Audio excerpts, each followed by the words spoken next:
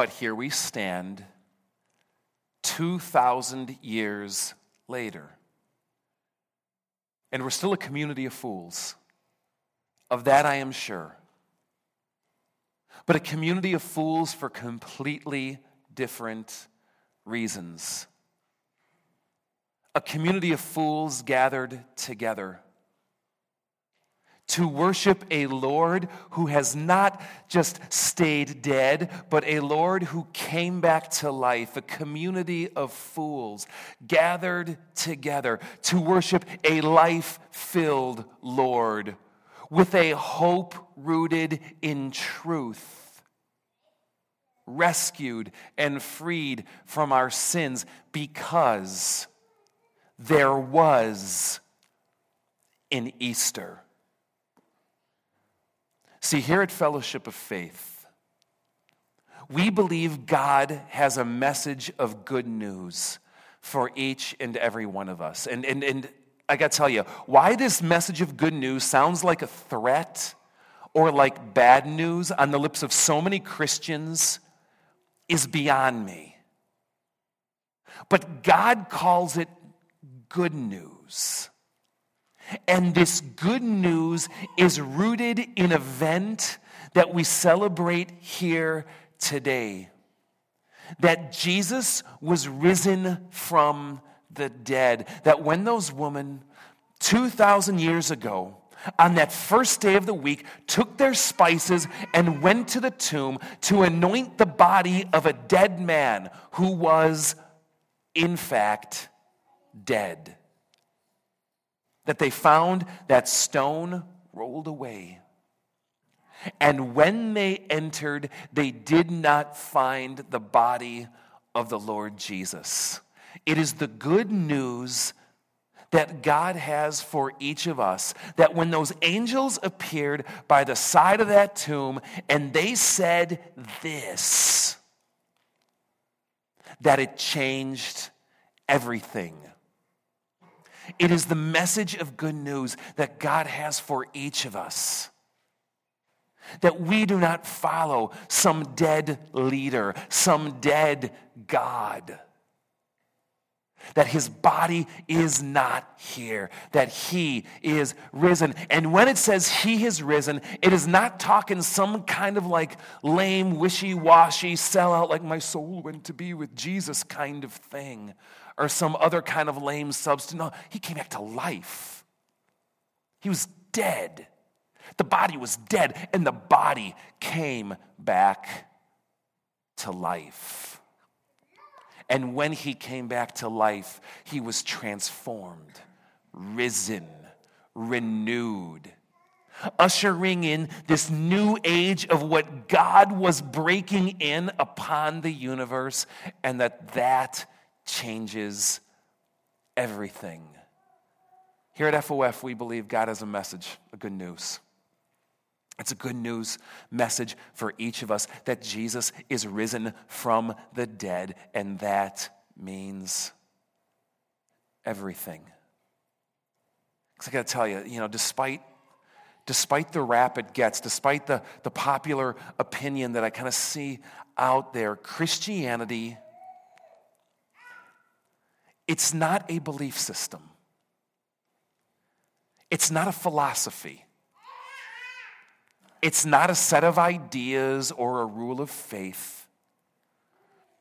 It's not a self-help plan or some kind of emotional therapy kind of venue that we enter into. It's not a political agenda. I mean, look, it gives perspective to all those things. It energizes those kinds of things. But at its heart, it is something so different. At its heart, Christianity is an event that happened in history by which the world has been changed forever and can never go back to the same way again. And for those who believe it and live it, by God's grace are changed forever too, and can never go back, thank God, to be the same way again either. See, to reduce Christianity, to reduce the good news that God has for you to anything less than the resurrection of Jesus is to gut it. It's to take it out at the knees and destroy every ounce of what it is. It's to make it something it is not. It is to make it nothing less than a community of fools gathering in an institution to worship a lifeless Lord, holding on to a false hope and propagating lies, deluding ourselves while we rot in our sin. To take the resurrection away is to miss everything. Worse, it's to prove ourselves deluded, or worse, to make ourselves liars, holding out false hope in the face of no hope at all. There's this early follower of Jesus who hated this movement called Christianity and hated this one called Jesus until he came face to face with Jesus risen from the dead. Man, I wonder what that had to be like, you know? And he comes face to face. And it's this follower of Jesus who writes this: if Christ has not been raised, we of all people are most to be pitied, because we prove ourselves nothing more than fools, holding on to a false hope. If Christ has not been raised and we hope for this life only, we have completely missed the good news of the event that changed history, because today is a day about good news. There's so much bad news in life, but today is a day about good news, that the one we are looking for is not dead. He's not in that tomb. He's risen. And that changes everything. And see, for us here at FOF, we want to root ourselves in that.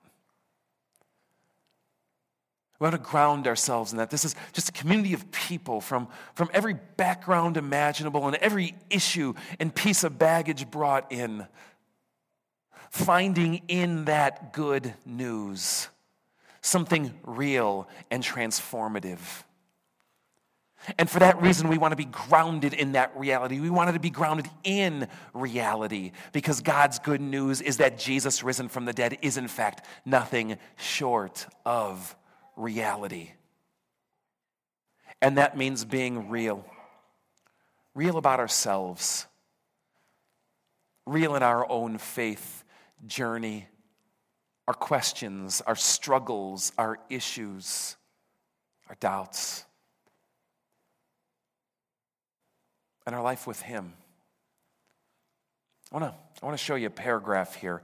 It comes out of something deeply meaningful to me. It comes out of something that this church has been birthed on. And it simply says this: that we have a desire to be real. That we believe the church needs to be a place where people can come and see that the Christians are real people, experiencing real joys, real passions, and real struggles. Because of this, what we want to do here is communicate with you as clearly and honestly as we can God's truth, to share it in just open and honest ways. And what we believe is that it's important to come together as a community and be honest about our shortcomings, and authentic in our lives and sincere in what we teach. Because of that, we know, and we have to be. We want to be humble as a church and express our faith in a way that is genuine. Too often, Christianity is reduced to a set of feelings, to a mask, to a way of conducting yourself, to a way of putting yourself out there for people to see, or maybe even for my own eyes to see. But often very little more than a veneer or a mask, a far cry from the reality of what's inside. But see, we believe that Christianity is about something real, not just a good idea, but an event. And so that everything has to find its way in reality. Let me share with you what I mean by that. Let me share with you my reality. The last 10 days for me have been dark. I don't know why. Nothing particularly bad happened. Just had this dark, nasty spirit just clinging to me. That ever happen to you? You get those moments like the tar comes up from your soul and you can't really wash it off because tar sticks, doesn't it? And it's been kind of creating this little bit of, I don't want to overstate this, but almost kind of like this little mini existential crisis because, dang it, we're coming into Holy Week, right? I mean, this is it. This is the Super Bowl of the church year.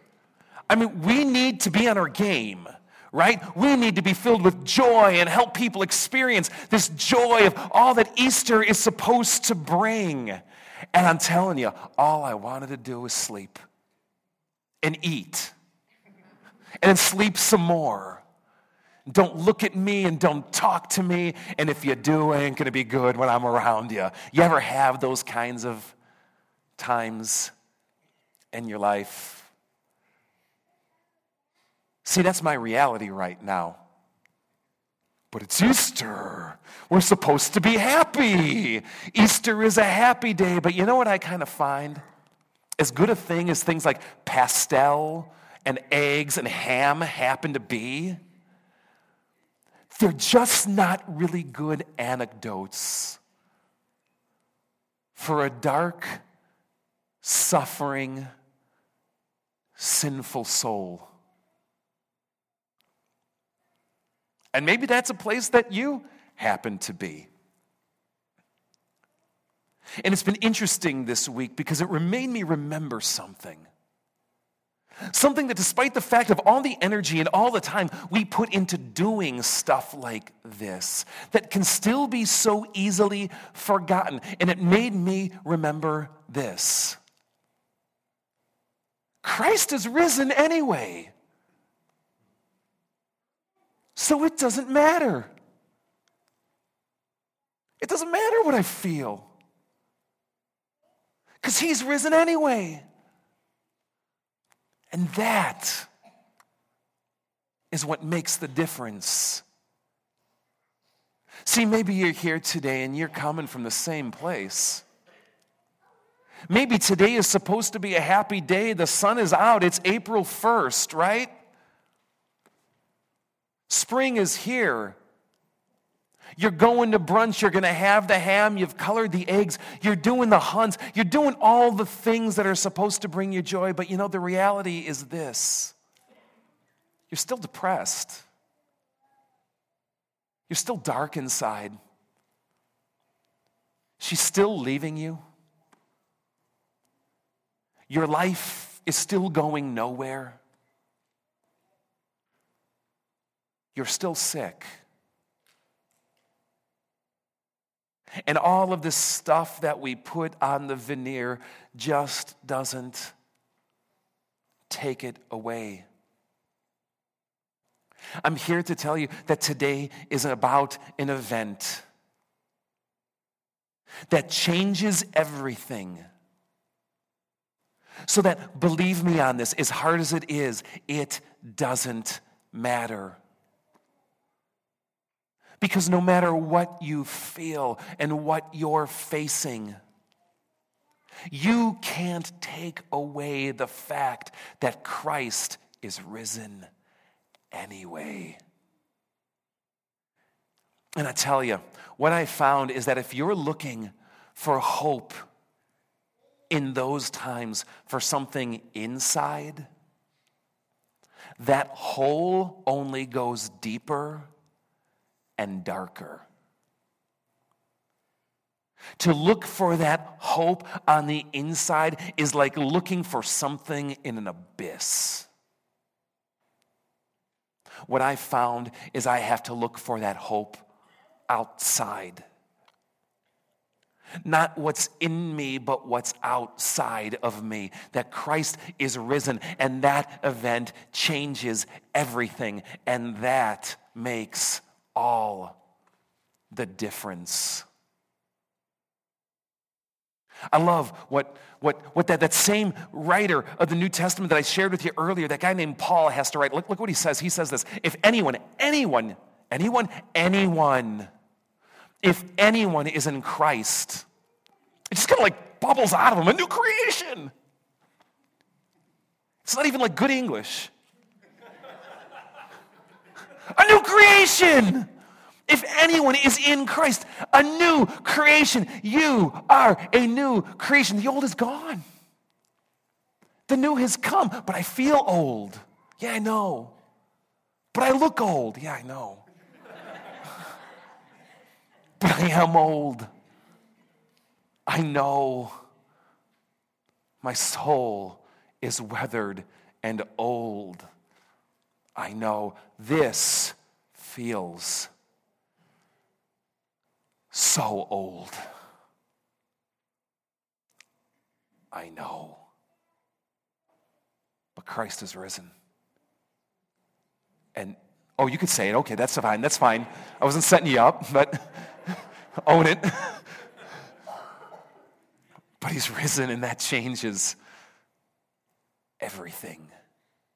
And he tells you, no matter what you come in here with today, no matter who you are, no matter your past, no matter how you feel, what you're facing, what baggage you carry, or how deep the abyss in your soul happens to be. New, baby. You're new. In Christ, you are new. Because what is true of him, he offers as a reality to be true to you. Come ride my coattails, he says. Come find your identity in me. Come follow in my wake. Come find what you're looking for, not inside yourself, but in me. This is the good news of God that this day is founded on. This is the good news that we believe. This is the good news that changes everything. This is the good news that Jesus brings. It's why that same guy, Paul, will write things like this. The message of the cross, of Jesus' death and resurrection, the message is foolishness. It doesn't seem to make sense. It's foolishness to those who are perishing, but to those who have found outside of themselves what they could not find within. To those who are being saved, it's nothing short of the power of God. Let me read the rest of this to you, because it's awesome, and I just love how he goes with it. For it is written, I will destroy the wisdom of the wise. The intelligence of the intelligent I will frustrate. Where is the wise man? Where is the scholar? Where is the philosopher of this age? Has not God made foolish the wisdom of the world? For since in the wisdom of God, the world through its wisdom did not know him, God was pleased through the foolishness of what was preached, to save those who believe. Jews demand miraculous signs, and Gentiles look for wisdom, but we preach Christ crucified and Christ risen. A stumbling block to Jews and foolishness to Gentiles, but to those whom God has called, to those whom God is calling, to you, who I can tell you this, God is calling even now. Yeah, you. Christ, the power of God, and the wisdom of God. For the foolishness of God has proven itself and shown itself wiser than man's wisdom. The weakness of God, stronger than man's strength. This is what we believe. This is the good news that today is founded on. That very early in the morning, when the women took their spices to go to that tomb to anoint the body of a dead Jesus, they found the stone rolled away. They found the power of the living God. They found that he was not there, that he was risen. Welcome to the event that changes everything. You know, today we're going to sing a song. And before we do, I want to sample it with you today. Because what it seeks to do is play out and capture the essence of what it means that Christ was risen on that day. The band and the choir is going to start coming back up while I show you this to lead us in this today. But let me show you these words. Let them just kind of wash over you and sink over you today. It starts by saying this: alone in my sorrow and dead in my sin, lost without hope, with no place to begin. God, your love made a way to let mercy come in when death was arrested. I love that line. When it was seized, when it was stopped, when death was arrested. And my life began.